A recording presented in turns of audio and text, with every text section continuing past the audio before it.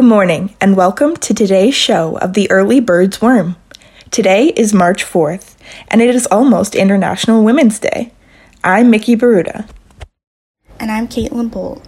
We'll find out more about online COVID vaccine booking, what happened at the Golden Globes, and a later interview with the organizer of Durham College's virtual job fair. Canada's Chief Public Health Officer says new COVID-19 cases are starting to increase after a month-long decline. Canada saw 2,933 new cases on average over the past week. Similar to Friday's numbers that revealed increases of between 8 and 14% in Ontario, Alberta, and British Columbia. The province is to receive an estimated 190,000 doses of the newly approved AstraZeneca vaccine this month. Ontario will use the AstraZeneca vaccine for people between the ages of 60 and 64. The government will rely on pharmacists and healthcare practitioners to deliver the dose before they expire in early April. Stay home and stay safe. International Women's Day is next week. Here to tell us what that day will look like in 2021 is Emily McPhail. March 8th is International Women's Day. This important day has been celebrated for over 100 years, and this year will be no different. Except the celebrations will be held virtually. This day is aimed at celebrating achievements for women all over the globe and acts as a reminder for the importance of gender equality. From Australia to Germany, Spain, and the United States, there are over 300 officially recognized events happening virtually to celebrate this day. Canada will also be holding a variety of events. Locally, Toronto events will explore topics ranging from workshops designed to help women balance life and work to panels on women in cybersecurity. The virtual environment of these events provides a unique opportunity for people to participate in events celebrating International Women's Day that are happening all over the world. Now, more than ever, it is important to come together on a global scale, and this upcoming March 8th, we have the chance to do that and honor the important work that women do in a variety of industries. Reporting for Riot Radio, I'm Emily McPhail. Corrado DeStefano reports on the future plans for the fall 2021 semester at Durham College. Durham College has been planning a potential return to in-person learning for the fall 2021 semester, according to durhamcollege.ca. It's coming up to a year since Durham College closed campuses and went to online learning. With cases in Durham region going down, it gave Durham College an opportunity to possibly open its campuses for the fall semester. Health and safety will be a number one concern for the school. There will be many guidelines put in place to keep the campuses open and safe. Durham College will still offer online learning options for students who feel more comfortable learning remotely. This was Corrado DeStefano reporting for the Early Birds Worm. Air passengers who have traveled overseas to Canada are having problems booking hotels. They also say customer service and booking their stay in hotel quarantines needs to be improved. The Government of Canada says travelers must stay in a government-authorized hotel for 3 nights at their own expense and take a COVID-19 test on arrival. For this reason, making a reservation in a hotel has become difficult, and the cost may vary from $1,000 to $2,000. Cristina Teixeira, a passenger who flew from Portugal to Canada, explains her frustration. Our price jumped to $1,119 per night, which was $700 and some, because there's 3 of us staying in one room. As for customer service, guests complain about the lack of communication from the hotel staff about the quality of the food.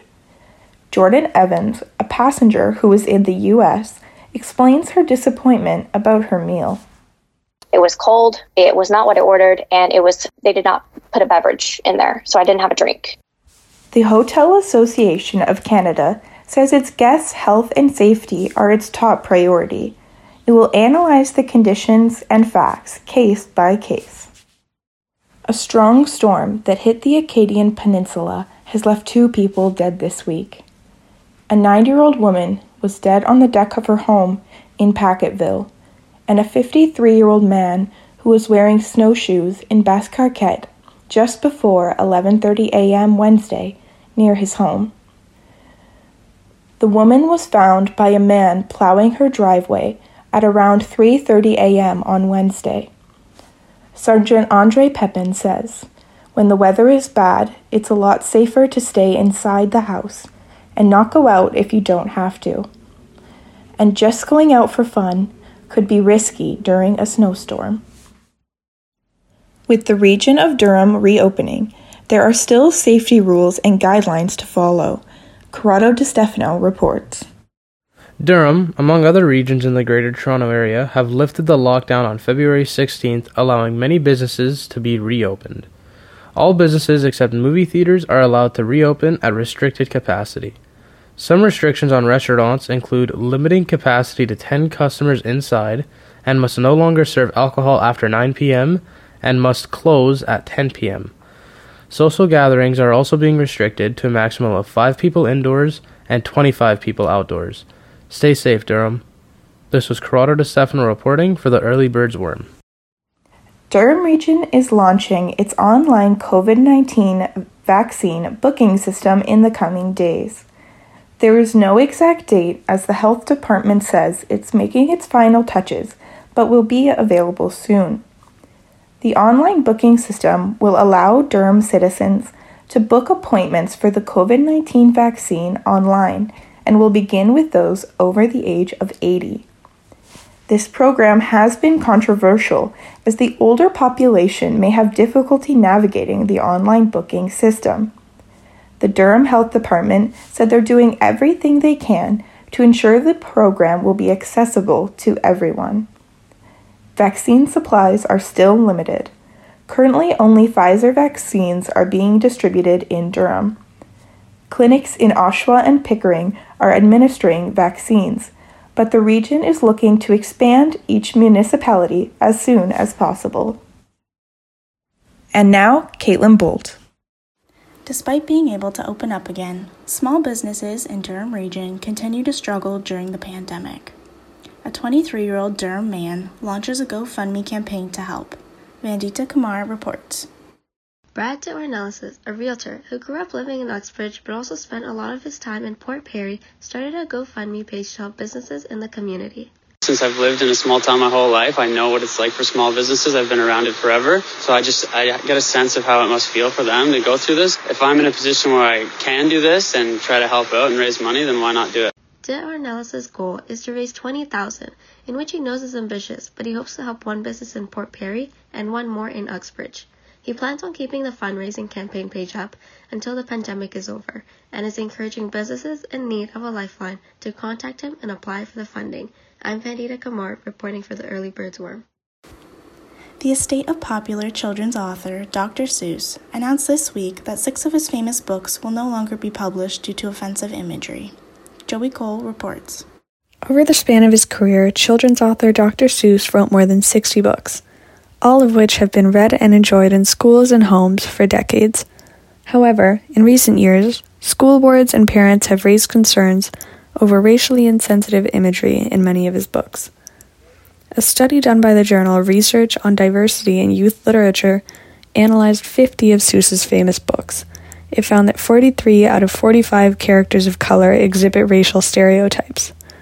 This seems to be a pattern for Seuss, with records showing some of his earliest work in the 1920s as a student at Dartmouth University included offensive images of African American, Asian, and Jewish people. On Seuss's birthday, also known as Read Across America Day, the author's estate announced that they will no longer be publishing 6 of his books, including If I Ran the Zoo and The Cat's Quizzer. In a statement, the estate said that they hope by doing this, it will create a catalog for readers that is more supportive and inclusive. Joey Cole reports for the Early Birds Worm. The new normal for the fanless NHL is finally starting to kick in for the players, but the year hasn't been all sunshine and rainbows. Currently, the league only has 3 players in the COVID-19 protocol, one of them being Penguin superstar Sidney Crosby. The league has had 63 players enter the protocol so far this season.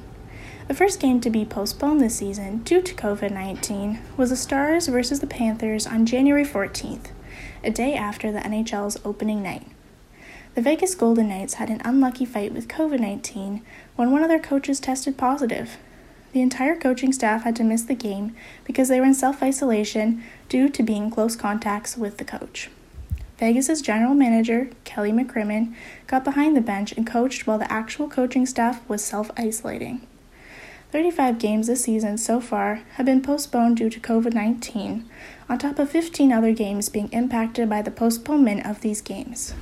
The Winnipeg Jets are the only Canadian team who have had a player test positive for COVID-19 so far this season. This year, the Golden Globes were held online on Sunday, February 28th, and were hosted by Tina Fey and Amy Poehler. Many celebrities won big, including Schitt's Creek star Catherine O'Hara. She won Best Actress for her work on the show. Schitt's Creek also won Best Television Comedy.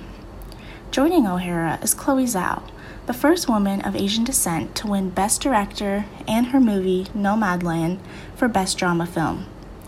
Others that won include Borat's subsequent movie film for Best Movie, Comedy or Musical, Anya Taylor-Joy for Actress in a Limited Series, and Jane Fonda for the Cecil B. DeMille Award.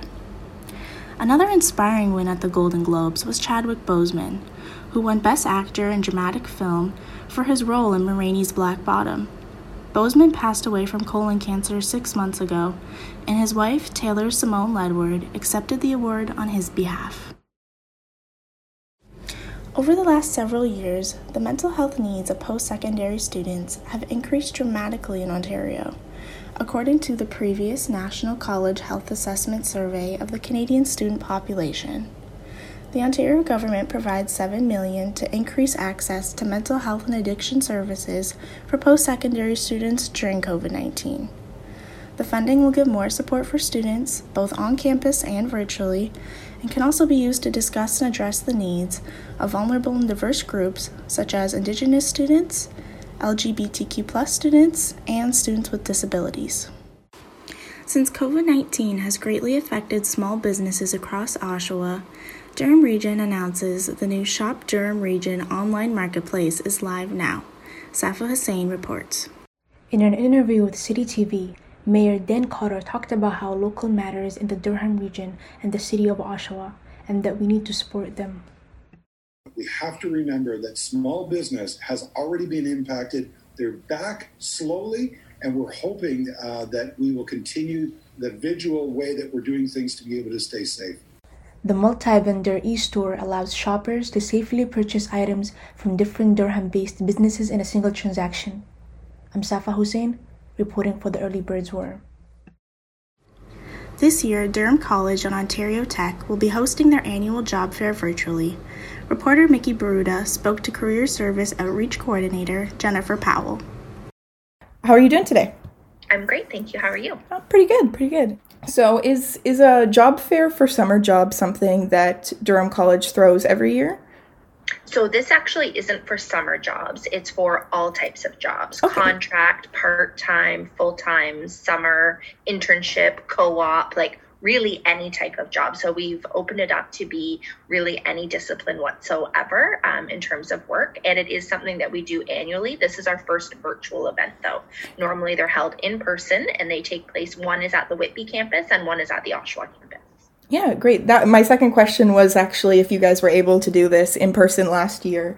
Yes, we snuck it in right before the pandemic. Mm-hmm. So the event last year, I believe, was on February the 4th in Oshawa and February the 6th in Whitby. And then obviously the college closed in mid-March. So I believe we were one of the last couple of large events that were held on campus before we all went home. Yeah, for sure. Yeah.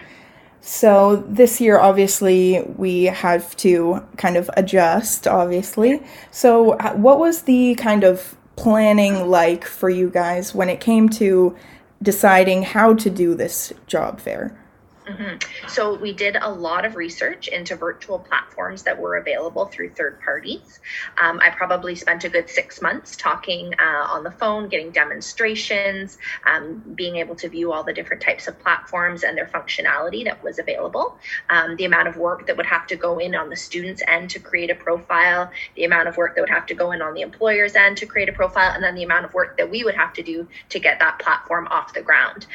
So we did a lot of that to find out, what was available and what would be appropriate. And we actually came to a conclusion that until we really knew what the long-term effect was going to be, we didn't know when we would be coming back. So it was very difficult to determine, how much to invest into all of these different platforms if we were going to go back to in person. Nobody really knew what it was like back in March, right? Exactly. So we ended up settling on a platform that we're using for the virtual fair that provides the employers the ability to have a profile, which includes, a little description about their organization, what they're hiring for, whether those roles are part-time, summer, full-time, that type of thing, how students can apply, a link to their website, and then actually they can upload their own virtual meeting link platform where students can then join them to meet them on the fair in person virtually. How many positions do you guys have available this year, approximately? So we have 117 employers that are actually recruiting at the virtual career fair. We don't actually take stock of the number of positions that each of those employers are recruiting for. However, just kind of from memory, I would say that there's about 3 or 4 positions that each employer is recruiting for, and some of them could be multiple. So for example, let's say that we have a hospital there that's indicated that they're hiring registered practical nurses. They don't indicate that they're hiring for. They're looking to hire as many practical nurses as they need. So I would say, generally speaking, if we're to look at 117 employers times 4 at the very minimum, that would give us an overall number of the amount that employers are hiring at the fair. So a lot of positions. Yeah, quite a few, definitely. Yeah. And what are some types of jobs or types of employers that students can expect to see at the fair? There is actually a page that students can go to that is accessed through the Hired portal. It's actually that when you first log in on the home screen, there's a button that you can click that says Virtual Career Fair. And on that page, students can go directly to a link that lists all the employers that are coming. You can filter by discipline. So say, for instance, you're in a media-based program, that you could look up communications and promotions type roles that are available. And it would then filter all the employers that are coming to the fair looking to hire within your discipline. So there's a huge variety of employers coming. I mean, I can rhyme off the disciplines. So we have administrative and support, animation, art and design, business, communications and promotions, community, education and social services, emergency services, engineering, as well as technician and technology, entertainment and sports and recreation, those that are hiring generally. So it could be, for summer roles and things like that aren't industry specific, healthcare, hospitality and food service, IT, law and justice, all of the sciences, which would include the Whitby programs, as well as like chemical lab tech, horticulture technician, things like that, skilled trades, and social sciences. So those are the kind of the buckets that the employers are recruiting within. Yeah, definitely a huge variety then. Yeah, it's an interdisciplinary fair, and it is for all industries, all types of employment, and it's open to both Durham College students as well as Ontario Tech students and alumni. So that's another key fact, is that it's for alumni that have graduated from school but are still looking for work as well. Because we recognize that with the pandemic, a lot of people's plans didn't necessarily work out the way that everyone had hoped. Yeah, definitely. That's definitely good. When will the virtual fair be this year? So it's on March 11th from 1 to 4 p.m. My last question is, how can students access the job fair? So the Hired portal is the key to all things career development at Durham College. So it's hired.durhamcollege.ca. Students can log in with their student ID as well as their My Campus password.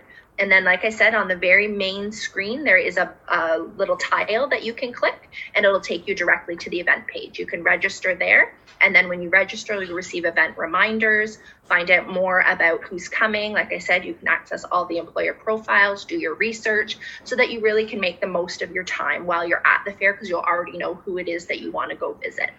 So I would say that would be the best way to go about it. We're also hosting almost 2 weeks of preparatory events.